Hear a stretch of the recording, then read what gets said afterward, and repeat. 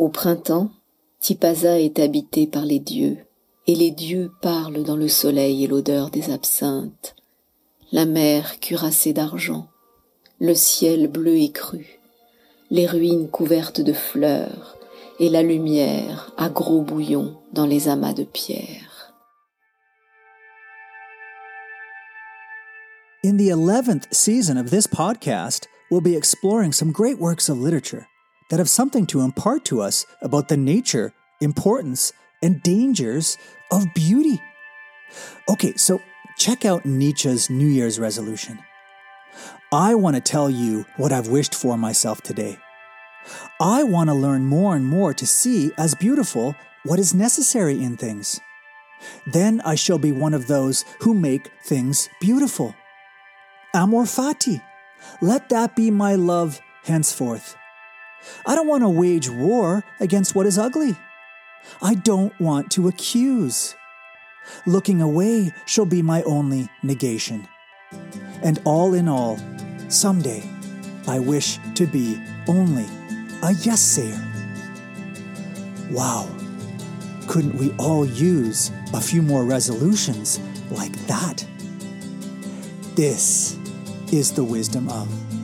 And this is episode 5, Camus' early writings, the lyrical essays.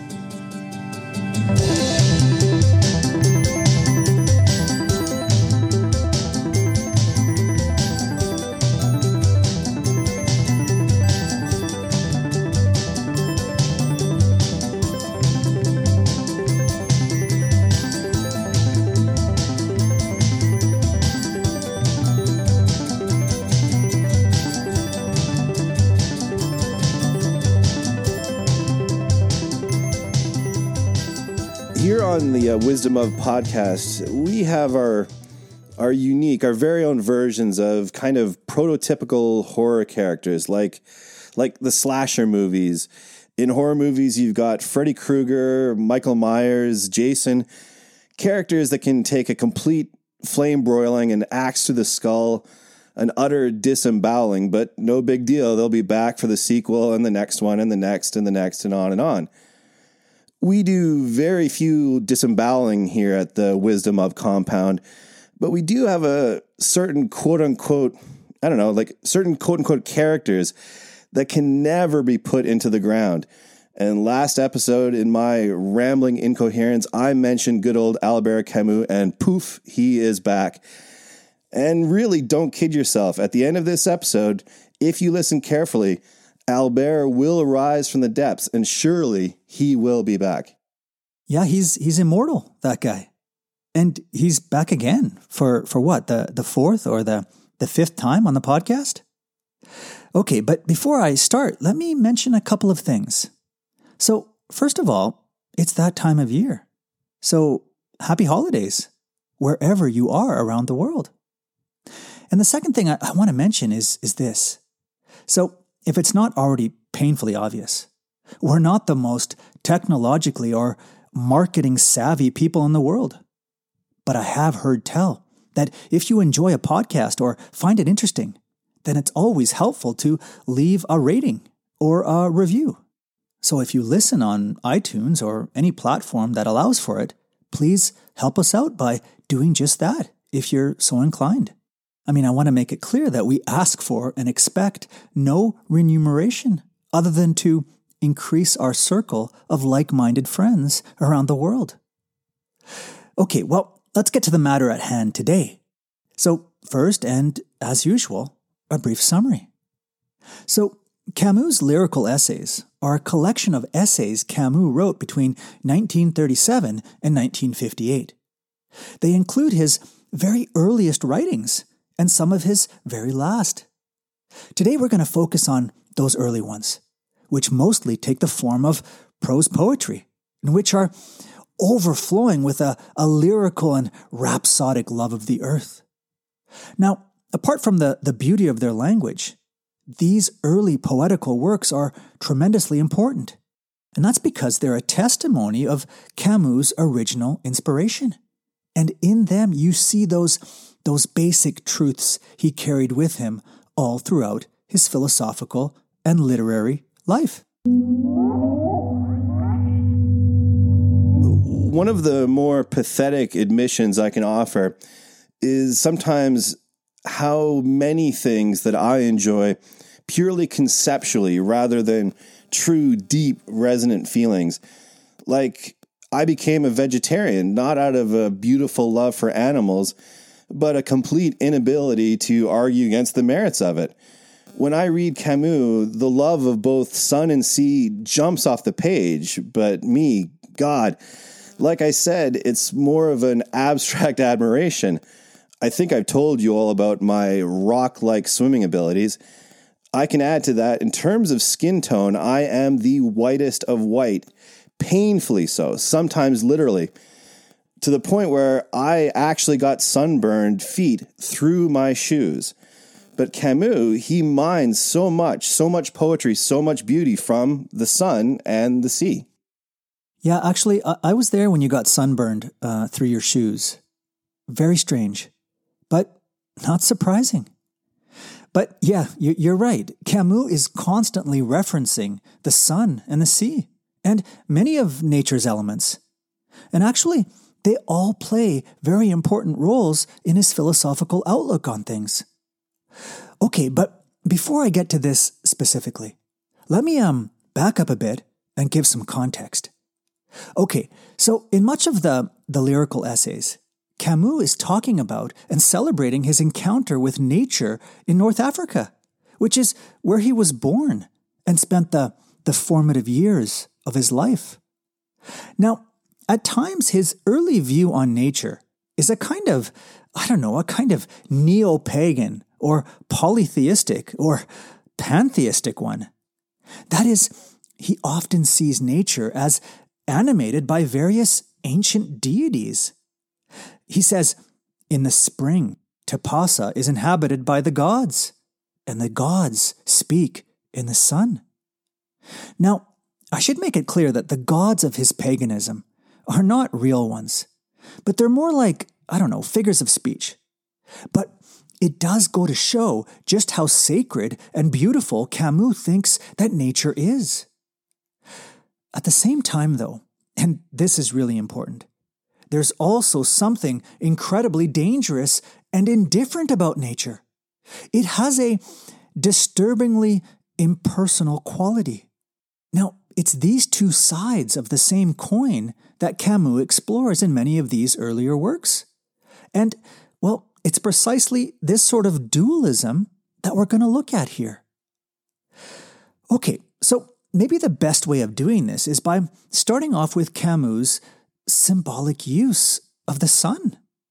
So, as anyone who's even just read a little bit of Camus knows, it's the images of the sun and the blinding light that dominate his early writings. Actually, another one of my favorite artists is Vincent van Gogh. And in his paintings, he often emphasizes the sun and the light too. Anyway, in the Algerian sky, the one that Camus grew up under, the sun is, it's exorbitant and it's omnipotent. And it has a dual nature. On the one hand, the sun's the source of all light, life, happiness, beauty, and optimism. But on the other hand, it's violent, destructive, and merciless, right? It's an incendiary sun. That's to say, it eventually burns everything up. In this sense, then, the sun confirms the transience of all of our lives and achievements. It's the ultimate emperor that presides over us and reveals to us the futile passions that we really are. Okay, so then taken together, what does this dual nature of the sun teach us then? Well, to quote Camus, it teaches us that the world is beautiful and that outside of it, there is no salvation. In other words, what the sun teaches us is to be happy and to enjoy life and to love it with complete abandon, for the very reason that there is no other life than this one, since death is a closed door. Actually, apparently on many tombstones in North Africa, going back to the centuries after Christ, you can find inscribed in Greek and Latin the following: I was not, I was, I am no more, and I have no regret. Now, in a sense, I think this is pretty apt when it comes to Camus' outlook. Life is precious because it's not eternal. Maybe another way of saying this is that life and its joys are inseparable from death, that there's no real happiness and gratitude without despair. Really, if anything is a sin, it's longing for another life when you should be making the most out of this one that won't ever come again. Actually, this is why Camus appreciated Algerians so much. It's because he believed that they really lived each moment of their lives as if it were their last. Their life was like that of a desert flower. It was brief but intense. They lived knowing full well that same splendid sun that tans their skin will soon shrivel it. In other words, they knew the black side of the sun. But it's why they bathed all the more happily in its light. For Camus, ultimately, theirs was the truest joy and the deepest love. A joy without hope, and a love without expectations of anything beyond the immediate experience. Actually, this is partly why Camus rejected Christianity. It's because, the Christian, realizing that they're condemned to death, will repudiate this world by embracing another future one, rather than, like the pagan or the Algerian, intensifying their passion for this life precisely because it's transitory. Okay, before I go on, I think it's quickly worth mentioning, for those of you who don't know, that Camus suffered from tuberculosis as a teenager and as a young adult, and almost died from it. And I think it's safe to say that these experiences also deeply informed his outlook on life. I mean, does anything give life its true value more than the consciousness of death? I can imagine that even the most humble flower becomes a miracle for the one who thinks they're going to die. So I guess my point here is that I think Camus' sickness made him aware of nature in a way that many of us who are blessed by some strength and health often ignore or just take for granted. And a quick aside here, here's something pretty interesting. It turns out that many critics have noticed in Camus' writing a great number of respiratory images, which they link to his own struggle for breath and an effort to resist suffocation. That's kind of neat, right? Anyway, okay, well, the sun's not the only natural object that Camus employs symbolically or uses to throw some light on the human condition. He also writes about the wind and the stones and the desert. And his short piece, The Wind at Jamila, is a good example of this. And again, here the theme is transience and death. Now, these are places, like Jamila and the desert, that are not only marked by an absence of life, but there's also something entirely inhuman about them, he says. In other words, the stones and the desert and the wind reveal to us a strange and indifferent world, one that's foreign and dense and irreducible and hostile, one that really makes us feel as if we don't belong here, and one in its immensity and its power could negate us in one fell swoop.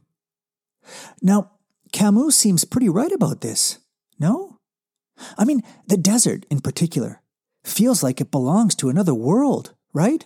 A world without concern or salvation, and a world that turns all who walks its stones into fugitives.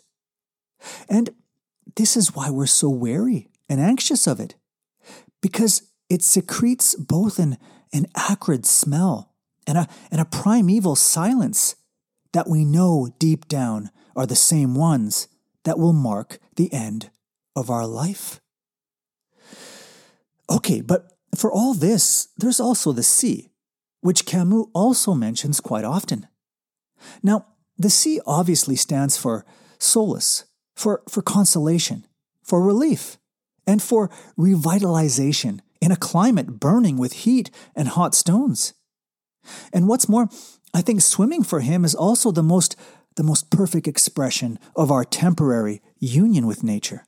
Like being enveloped by water and the like. But the sea and the beach is also used symbolically for youth and for life, for love and for sexual awakening. It's where young bodies looking like the athletes of Delos splash around in simple animal joy. In this sense, I think it ultimately stands for a kind of vitality, cleansing, and renewal. That's to say that despite the fact that everything burns up around it, there's always a new life and a new beginning to be had, even though, of course, it might not be our own. Okay, so to sort of sum up then, for Camus, nature is beautiful and holy, but it's also alarmingly indifferent. It offers no promise of immortality. Quite the opposite, actually. Nature's enduring features just serve to remind us of the brevity of our existence. Now, the trick for Camus is to do our best to reconcile these two things. It's to take in and enjoy the splendor and riches of nature and of life, while at the same time to accept and not to try to escape what that nature teaches, the tragedy that is our finitude. Now, I should say that at this stage in Camus' thinking, there's really not that much of a unified or explicit philosophical position. But for those who are familiar with his subsequent writings, you'll clearly recognize the seed that he's planted here, the one that grows into that famous notion of the absurd, which is what Camus is probably most famous for. And if you don't know what the absurd is, hey, no better place to find out than on our earlier episode on Camus' myth of Sisyphus.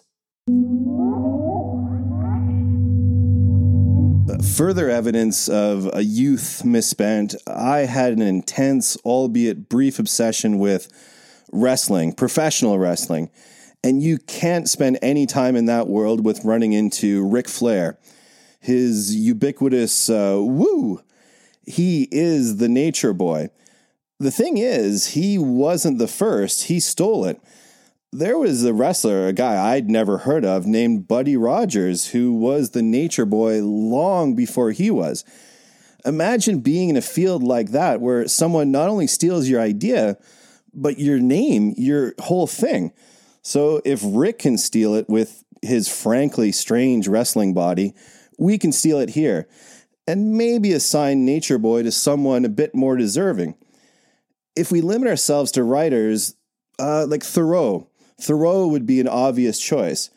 If we get rid of the boy part, we could go with someone like Rachel Carson. But obvious choice here, you know the theme of the episode, how about a bit of a dark horse? Today's focus, good old Albert. Camus, the nature boy. I like it. And you know what? It's definitely true. I mean, one experience that he often describes in the lyrical essays, most clearly, by the way, in one called Nuptials, is how it is he often feels an ineffable oneness or a being in communion with the natural world around him. Even more radically, he talks about being assimilated into nature by its grandeur and its power, and so being completely annihilated or de-individuated by it. Actually, Camus thinks that we all have this temptation or desire from time to time to let go or surrender ourselves and simply identify ourselves with this brute, impassive universe that surrounds us. A universe which is free of history and all human agitations. Now, he makes it clear that this isn't an instinct for destruction, nor creation. No, it's an instinct to be like nothing at all. Or maybe more accurately, it's the desire to be free of consciousness, the desire to escape our divided nature, or the fissure of being, as Sartre sometimes puts it. You see, it's precisely this fissure, namely our consciousness, which separates us from the rest of nature. I mean, a rock and a cat, well, they just are what they are, right? That is, they're totally self-contained, completely at one with being. They're full as an egg. Well, sometimes we want to be like trees and cats. We want to slip or melt back into the dense integrity of things and be nothing more than a stone among stones. The problem, though, is that it's just not possible. Our conscious condition is such that we're forever in exile from nature. No matter how hard we might try, we can't but help to stand alone among all forms of life, in a state of unbelonging, alienated from nature. Actually, you know what? Now that I think about it, this makes me think of something else that he talks about in these early essays, namely travel. And it's not unrelated to what I just said. Okay, so one thing that Camus noticed about traveling, especially when he traveled to places like the Czech Republic, is how much it disturbed him to be away from the shelter of familiarity and from comforting routines and rhythms. And that's because he found that traveling took away those masks and habits behind which we normally function and hide. And so it revealed just how unfamiliar we are not only with ourselves, but also with others. In other words, what traveling ultimately does is it exposes our fundamental alienation from self and from others. It reveals to us the metaphysical stranger or outsider that we really are, whether at home or abroad. Forever in exile from the world and fundamentally homeless. That is the human condition for Camus. There just is no permanent way to be at one with the world or to produce the kind of unity that we so desire. There will always be an astonishing disproportion between our human needs and the silent earth. And so there just is no consolation or redemption. There is no mythological or religious link connecting us to the things around us. No, there are only rocks and flesh and stars, and those truths which the hand can touch and our senses can and should rejoice in.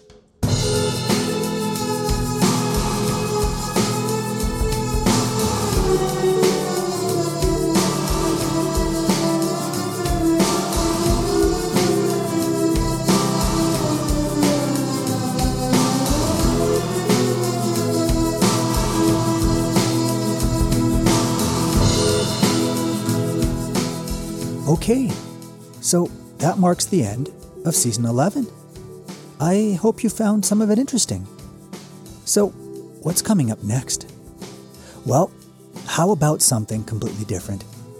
How about the wisdom of gods? That should be fun, right? Okay, well, thanks for listening, and stay tuned.